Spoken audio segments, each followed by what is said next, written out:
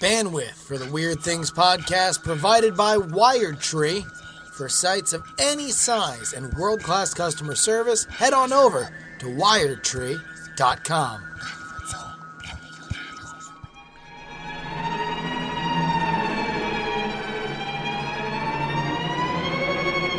Welcome to the After Things podcast. I'm Andrew Main, joined by Brian Brushwood. Hello, beautiful people. Justin Robert Young. Hello, everybody. It's me, Justin Robert Young. Dateline 2017. 3 independent creatives gathered together to give you the inside sauce on everything they did wrong. Well, that's going to be the premise. I just got to say, I walked by, there's across the street from there's a bar called Sardo's, famous for what they used to call a porn star karaoke night.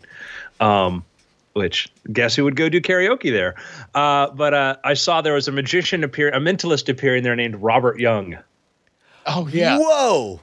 I'm like, ready? Wait, what wasn't that? Wasn't Adam Carolla? We were just having a nostalgia bomb over the fact that it was 7 years ago that we were at the Magic Castle together. You and me, Andrew Main. During that time was when we got booked on the Adam Carolla podcast, and with Justin. Me and Justin. Technically, Brian got booked. Justin just kind of showed up. Yeah, but then meanwhile, Justin dominated the conversation because Adam Carolla was obsessed with your name being Justin Robert Young. You're like, wasn't Robert Young an actor in the 70s? Oh, no, he was obsessed with the fact that I didn't know who Robert Young, the actor, was. And just kept berating me that I should know, and that Robert Young was a huge star, and that it was offensive that the folly of my youth would not know that Father Knows Best star Robert Young was a person. Okay, old man. yeah. Hey man, I ain't gonna say that. It was very much, and as a huge fan of the show, especially at the time. It was on one hand, it's like, oh, it's one of those classic Adam Carolla's old rants. And then you just realize it's like, no, he's serious and he's yelling at you. And you should be like, yes. You know, we can't all be up on the Fatty Arbuckle history. I know, Jesus. Gentlemen, so the premise for today, the discussion is, we mentioned this prior, is the idea of what do you know that you're not doing? You know, what's the, because we talk about this like, oh, here's advice. And then there's a thing like, yeah, I'd be great advice if I took my own advice, but I don't. So I suck. This one is slam dunk guaranteed for me. And it is only more keenly aware as we hurtle ever closer to tax season, but just automating and keeping better track of my deductibles. When you are independent, it's up to you to find everything that you can deduct from everything else. And it's like, I just always hate the tax season, not only because you have to pay when you are not paying taxes throughout the year, but also because there is just this like dripping in sweat, terrifying 4 days where I'm just pouring through every credit card transaction I've ever had and putting stuff together so I can then give it to somebody else. Like, I don't even do my own taxes. I do enough of the work to give to somebody else, and that is terrifying, especially considering I should just be able to automate a lot of this. I should just be able to do this each month. I should be paying quarterly. It would be probably easier for me to pay quarterly, but I never do because it's just like, oh, God, why would I want to spread 4 terrifying days when I can just have one? I'll tell you what, man. There was that I don't know, 4 or 5 days where I was hanging out with Grant Thompson, the King of Random, probably the hottest thing on YouTube right now. You've probably seen him do a billion videos, but he really does just wake up and think of a project that day. Like, hey, I've got this idea for 2 or 3 projects. Let's go to Walmart. Let's go to Goodwill. Let's go whatever.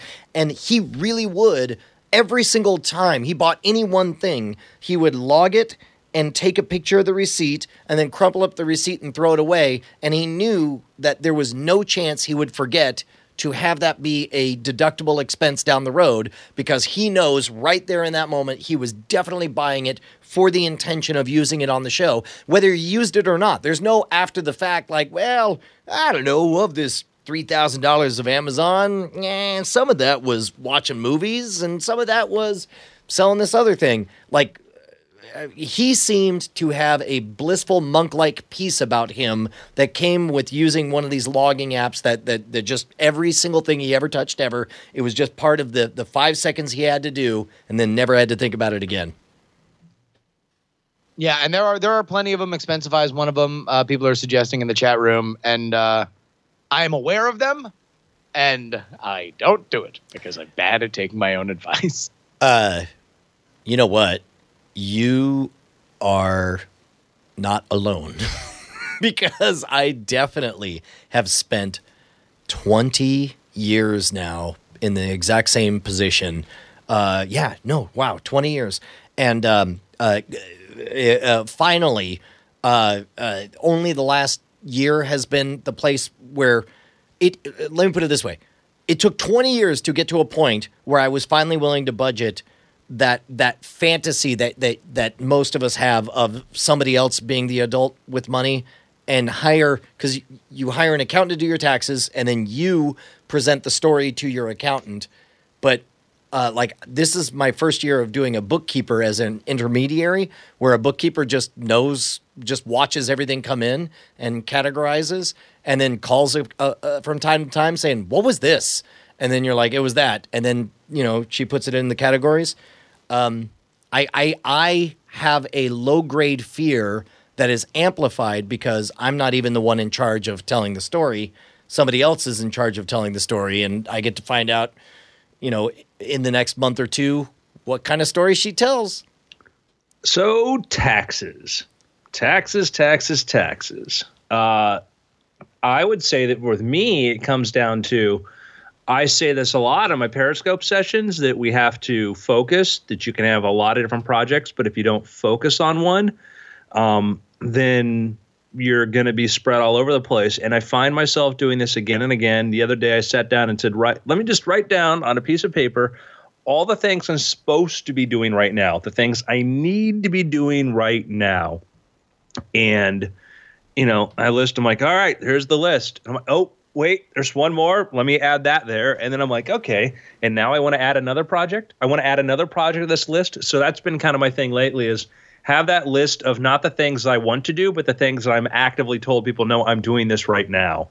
And it's frightening because it's like, the problem with being creative people is we have that, hey, I have a creative solution to this thing that I don't want to do, so I'm going to go do something else. And then you want to go do the other thing, and then the other thing's get abandoned. You never finish anything. So I would say that, what I'm trying to do right now is finish and get the things done that I'm trying to do and not use something else as an escape boat. It's like, I'm just going to go hop on board this here jettison thing, everything else away, or just pretend I need a timeout. That is and Justin and I were talking about this. I don't know if we've talked about this on After Things, but both Justin and I are transitioning, or as all three of us, at some point have enjoyed the seductive life of constantly moving gig to gig, and along with that, not only having people clap for you and the electricity of being live on stage, but more importantly, more seductively to me, the electricity of feeling like there's nothing in the world you're supposed to be doing right now except for what you're doing. Whether that's playing Hearthstone on a plane, being live on stage making a joke, or waking up at 4 a.m. to move to the next place. Like, that is the real seduction of all of that. Did we talk about the hangover of transitioning away from that? I don't know if we talked about it, but certainly it's the idea that, deadlines can pass, calls can go unanswered, decisions can be delayed, and ultimately, in the court of public opinion, you can always say, "I call exhibit gig," and that's like, all right, well, you got a card that is better than exhibit gig, because if you do, I'll apologize. If not, I'm going to shrug my shoulders. Well, and I guess that's what I'm asking Andrew is are you? Because it used to be that all of us had that immediate out. Like, no matter what thing we knew we really should be doing, we could just be all like, well, I got a gig. When I worked on the A&E show, that was certainly like, I knew that I could put everything else on hold. I could tell everything because because like I had a commitment, like this has to be the thing. Like, even writing books, I made sure I finished my International Thriller Award nominated book, Name of the Devil, before we started production on that show, so that I would not be distracted, and even things like my RSS feed. And I'm like, I can ignore this. The only thing I have to really make sure to do is I pay my bills. Other than that, I can just focus on this thing because it's the one thing I need to do. And that is pretty freeing, to have, this is the thing. This is the thing I have to do. And I think that's one of the problems that, like, when people come back out of the military or out of prison, is that you realize that life is, 50 or 60 sloppy decisions a day. Things that you sort of have to maybe do this or do that there, and then, wishing for the simplicity of that. And I think that's part of the appeal. Like, why do people like Star Trek so much? It's like, you just put on a uniform, you show up for duty, you're done, Yeah, do your thing. People will tell you, turn the Fleabag flobber, and you'll do it.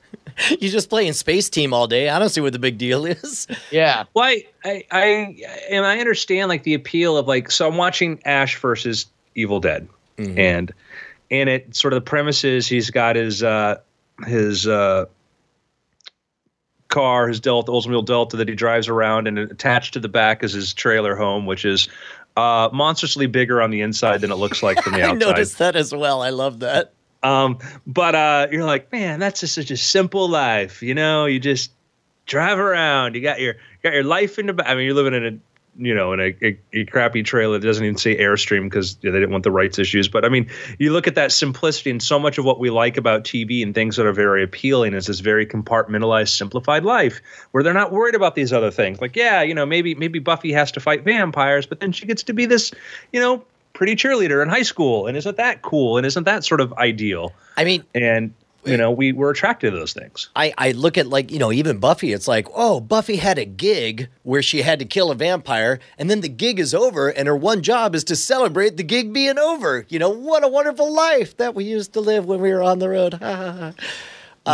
For me, though, so I recently had an interesting discussion, and I want to pull Bryson on this. Okay. Because, like, absent gigs, there's another kind of avoidance behavior that I engage in. Or that I thought was negative. And then recently Bryce was like, hey, man, I noticed you're not engaging in this avoidance behavior.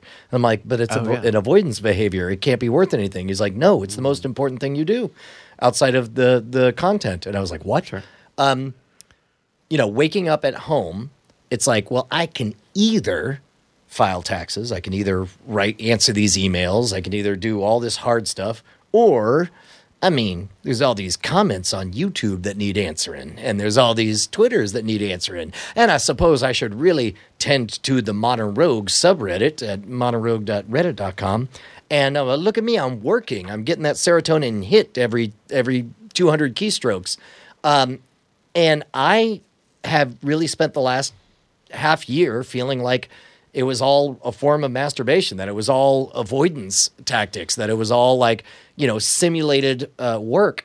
And but meanwhile, Bryce, you were saying that you felt like, no, it's the most important work because what you're really offering in all of your products is access to you. And that's the hard work, is showing up in the salt mines and shaking hands. Yeah. I mean, it was, I don't know, over the past couple of months, I just noticed that we had less comments. Like on YouTube is where it's very like noticeable, because like YouTube, whether organically or not, always like rises up stuff where the channel, if the channel replies to your comment, they just kind of float up a little more. Mm-hmm. And so I noticed that there was less of that, and I wasn't sure if it was just like, maybe spending time on other things or what. But I think that as we are doing more like ground floor content creating and having access to all of our viewers and listeners, like, y'all being available is like the biggest thing, right?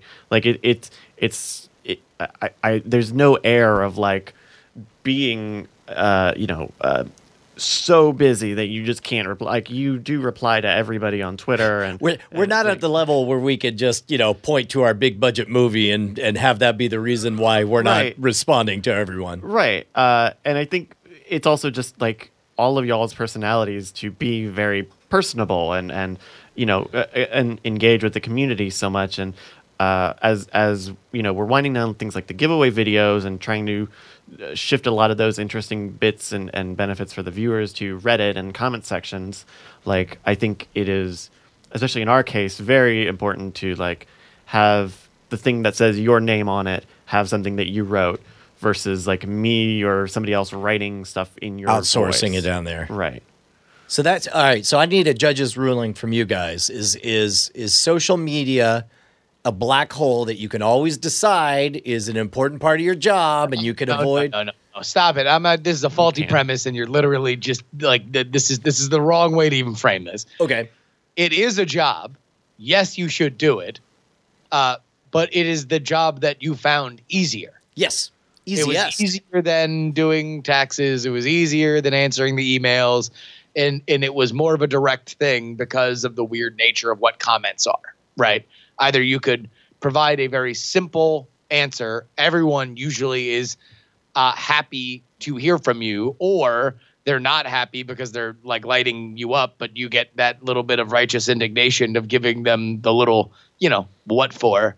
But so like, yeah, that is a thing. You should carve out time for it, but that's not necessarily to me antithetical to like, okay, but how do you get better at doing your taxes and how do you get better at answering the emails, right? Like those they are all important, but don't like, because you want to like raise the market price of like, well, looks like this is too rich for my blood. I'm not going to do it. And it's like, oh, we should do it. Great. It's back on the menu. We've just dropped the price of what it takes for me to do this. And now I'm all on board again. Like that's just your own, in your own head, when really the bigger problem is how do you do the stuff that you don't want to do?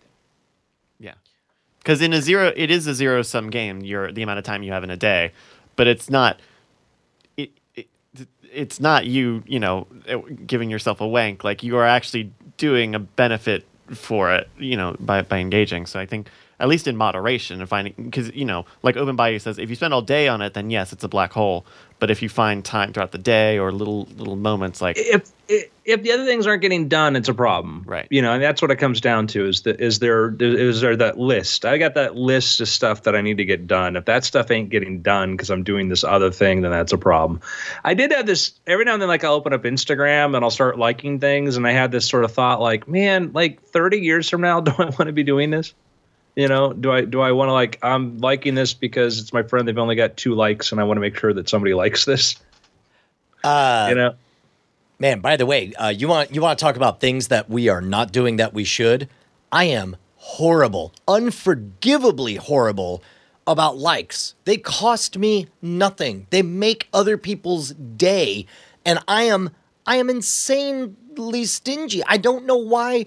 Like, it just never occurs to me to like an Instagram post or a tweet or whatever. I do that all the time on Twitter. Like, you respond to me, anything to me, I will almost always do that, and it's my way of saying I read this. And I may not have anything to respond or say. I might be busy, I might be in a checkout or whatever, but I always – and that was – I forget who it was, but somebody once years ago when Twitter first started, and somebody who I thought I looked up to liked something I said, and it made me go – electric. I'm like, oh, cool. And I'm like, there's no response, but I'm like, they read it, and that was cool. And so I said, oh, I do that now because I want you to know I read you. All right. So I am, hold on. I'm going to get my numbers right here, and I'm going to make a pledge right now that I'm going to be better than I am. Starting now, if I read it, I'm just going to like it left and right. Everything in your timeline or replies? Not everything, but that will become part of my default action. If it just says please follow me, I'm not going to like those are just sure. I don't know, that's creepy. Although I'll probably follow you anyway because you care enough to ask. I will follow you, but I won't like it. But like my default liking action. Okay, right now let me compare for you some numbers. There is somebody who his like game is on point, and it's not me. Right now, my numbers, it says here, oh, geez, tweets, 74,000, likes, 45. Okay? Whoa! That's pretty bad. What a Pretty bad. stingy bastard. I just never. Oh my God. I never thought about it. And this is my come to Jesus moment, okay? I have 29,000 tweets and 24,000 likes. Okay, that's healthy. That's a healthy ratio. Do you think so? You know who has the best ratio? Who has the best ratio? I don't know. Somebody who tweets 32.5 thousand, but likes 144,000. And do you guys know who that is? How could anybody know who that is? You got to guess? I don't know. Ashton Kutcher? Kevin Smith. Okay. Kevin Smith has tweeted. I was shocked that I've tweeted more than twice as much as Kevin Smith because in my mind, he's always the chatterbox on Twitter. But he likes 5 times as many tweets. That Kevin Smith, at that Kevin Smith. He likes 5 times as many tweets as he posts. And so that's gonna be my new goal. Is to find new places to tweet or to like any and everything. Go on random people's pages and their ads and like everything. No, I'm gonna make that my rule. I'm gonna like 5 things for every one thing I post. Oh, you're gonna have to watch those rants. Can you pull up mine? I don't want to start up my browser here and ruin everything. Okay, so meanwhile, at Andrew Main. So Andrew has... You've tweeted 22,500 and you've liked 12,500, which again, that's not in any way an indictment. That is a testament to Kevin Smith's huge, generous liking it's policy. 12,000 times better than you, Brian. I know. No. Actually, it's I believe 120,000 times better than me. Listen, by the way, Brian, there's a method to his madness. 1 like per president, and that's it. That's all we get.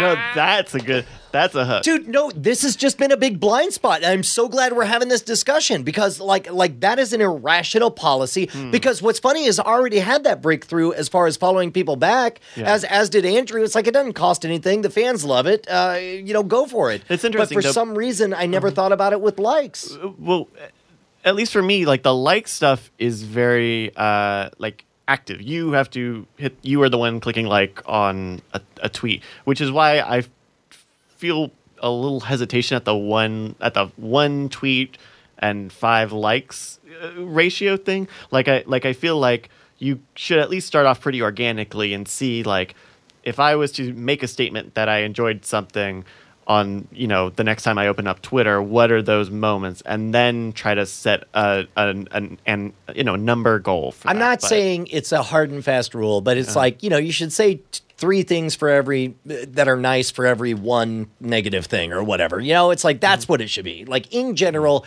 I should be showing appreciation for the content creation of other people more than barking like a dog.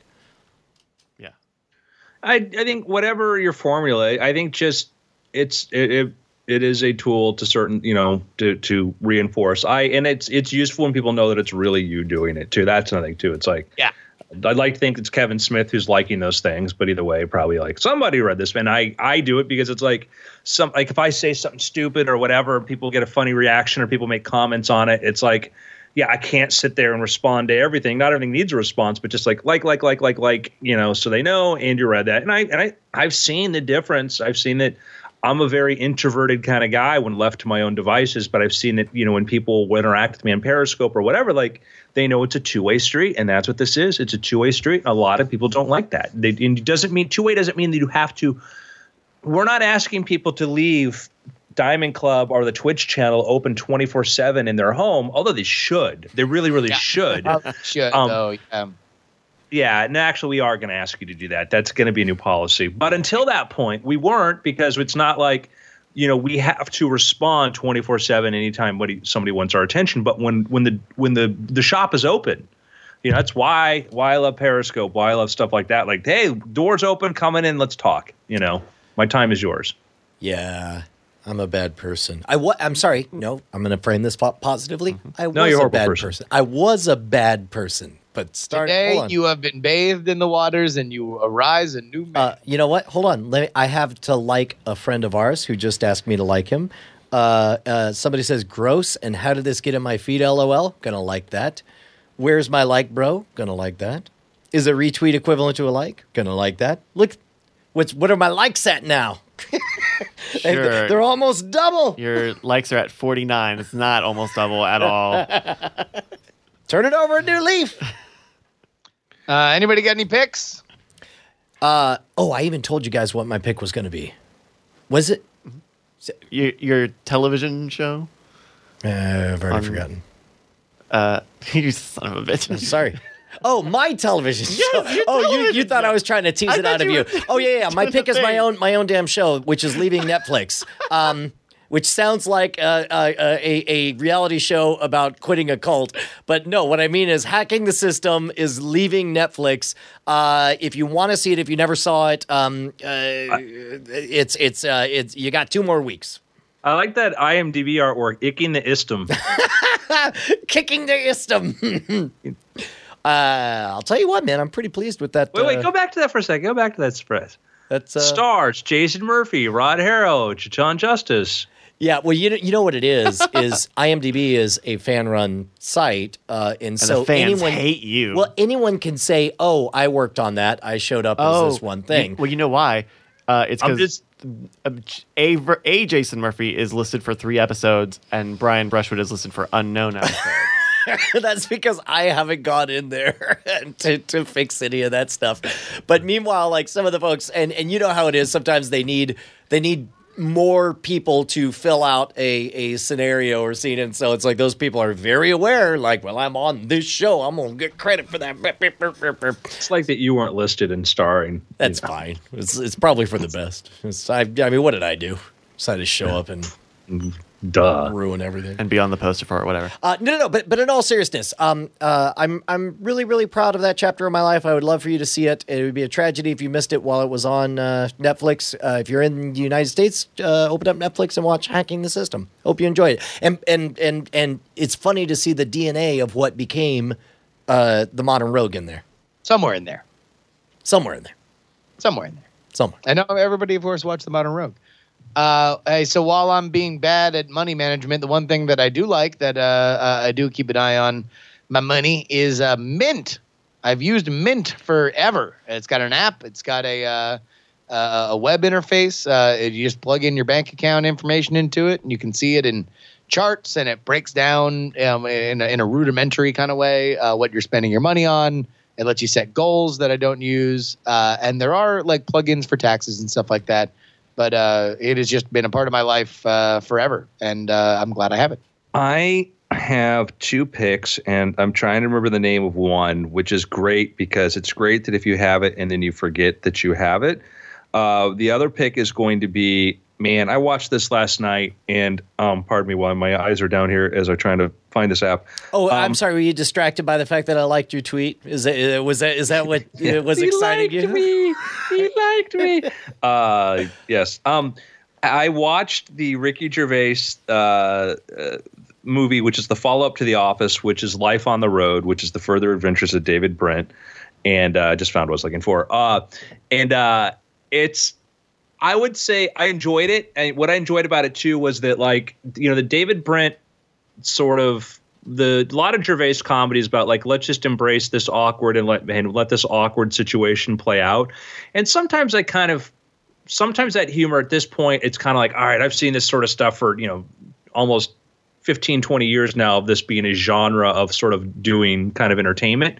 And after a while, it's like, okay, let's kind of see the next level. And I like this because I thought that we got David Brent, and then we got a little bit more about the people around him, where at first like, oh, he's horrible, and then these people are all kind of jerks. But then it was nice. But man, I relate to his awkward so much. I relate to that on so many levels. Just watching him, it's like, yeah, that's me. I can see myself being like that. I see myself doing that. Not in an aren't I hilarious kind of way, but like, oh, that's sad, and I find that frightening relatable. He's just so brilliant and I haven't seen this movie, but in especially the UK Office, the character is just he wants to be loved so bad that he squeezes all the love out of his life, right? Like it is just always this like constant, oh, okay, well, if I do this, they'll love me, they'll respect me. Or if I just tell this lie or cut this corner, everyone is going to look at me differently. And he just is always like, you know, he's given two paths and he always just picks the wrong one. It's so great. I'm excited to watch it. A character in there describes him, says, you know, when he talks to a woman, it's like watching Jenga. Like he just collapses. You know, everything just falls apart. And I watched this situation, like, yeah, like I've been in situations like I felt like that, like, man, like everything out of my mouth was the exact wrong thing for me to say at that moment. And I'm kind of watching myself do this and trying to recover and then not. And we get into this, and I notice this is a problem we all have, and some people have more than ever, is that like, we think that we can change people's perceptions with just our words. You know, we think that we can just explain ourselves like, no, let me explain this to you. And now I'm going to change your perception of me. And that's a delusion that we get caught up into, and it makes things worse. And I've watching this in other people, like I've, you know, friends who like I've done meetings with or whatever, and they try to explain themselves and it gets worse. And it's the problem is not that they're not articulating the right vision. It's just that they're articulating when they should just shut up. Yeah. Sort of thing. But the app I wanted to mention on the subject of finance is Acorns. And I've talked about this before. You guys ever use this? No. So what Acorns is, it's an app that when you have it on your phone, you set it up, you link it to your bank accounts, and it will round up every purchase you make with the linked credit cards to, like, you know, if you have a 24-cent purchase or $1.24, it'll round up the difference of like 76 cents and deposit it into like a mutual fund. So you can use kind of just sort of a nice little, you know, broad sort of mutual fund. Don't get too crazy about mutual funds, because once you use index funds, guys, because anything else is just a scam. You know, put it into like sort of a regular sort of mutual fund or whatever. And then what happens is that you just, every time you make a purchase, a little bit of money gets deposited. A few cents at a time here, a few cents to here. You do not realize that it's there, that it's working for you. And then if you look it up, at one point you're like, hey, wait a second, I have a couple $1,000s I didn't even think about. And so big fan of that. You know, I had that where I'd forgot, you know, I realized I had it working, and then, you know, I'm like, oh, let me check, you know, like end of the year's doing taxes, like, let me look, oh, it was like $3,000 sitting in there. So it's a great way to passively invest. You know, one of the secrets to people who do really well long-term investing is they develop a pattern, a habit where the first thing they do, the first 10% of the paycheck goes somewhere or whatever, and they don't touch it. This is a really good, if you're a very lazy person and you want to just do a little bit of investing, highly recommend it. Well, and by the way, it should not be understated that, you know, one of the things that, you know, finance guru Dave Ramsey talks about is, you know, finance is, you know, 50% the numbers, 50%, or he says it's 10% the numbers, it's 90% behavior. And if this is a way to nudge yourself into responsible behavior where you just make one decision and just deal with it from then on, you know, that like the nudge unit in England, they tried doing all these big things about why washing your hands super important. They figure out, oh, no, wait, here's what we do is at the beginning of the workday, we stamp your hand with this vegetable oil that takes like 6 or 7 washings to get it all the way off. And then, and so sure enough, over the day, everyone's just like, let me get the stamp off. And then they build the habits, and it turns out that the habits stick. And you never have to know that you're preventing the spread of germs. You never have to know that you're, you know, doing all this social good or whatever. It's just you're busy wanting to get this thing off, and then you're done. And so meanwhile, Acorn seems to be taking advantage of the same heuristics. Yeah, I think that, you know, we're heading towards a future, I think, where we're going to start doing more and more of, you know, AI, artificial intelligence works against us in a lot of ways, like in Facebook. AI algorithms are there designed to steal our attention spans, right, you know, and reduce our productivity. And it's not a sinister thing. That's literally what the purpose of that is. The more time we spend looking at their advertisements, the more money they make, whatever. But I think we're getting to a point where you can start using AI systems or just automatic systems to help us financially. And that can be, you know, right now, in a simple thing, it's just a thing that says, oh, every time you make a purchase, we're going to take that difference, put it away, which is great. And then I think we're going to start getting into, you know, price shopping that really benefits you, the consumer.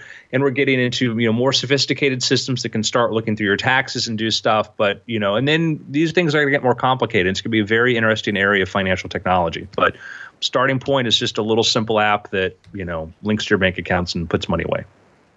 So, dude, that's great. I think I might have to make that happen. Yeah.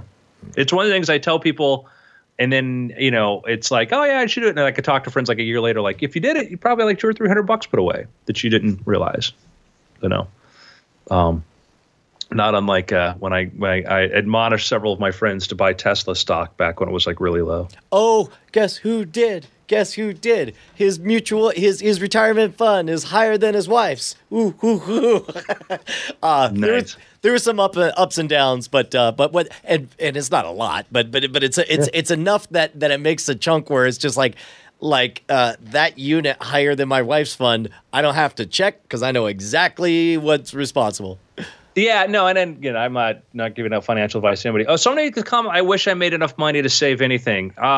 You do. The wrong attitude.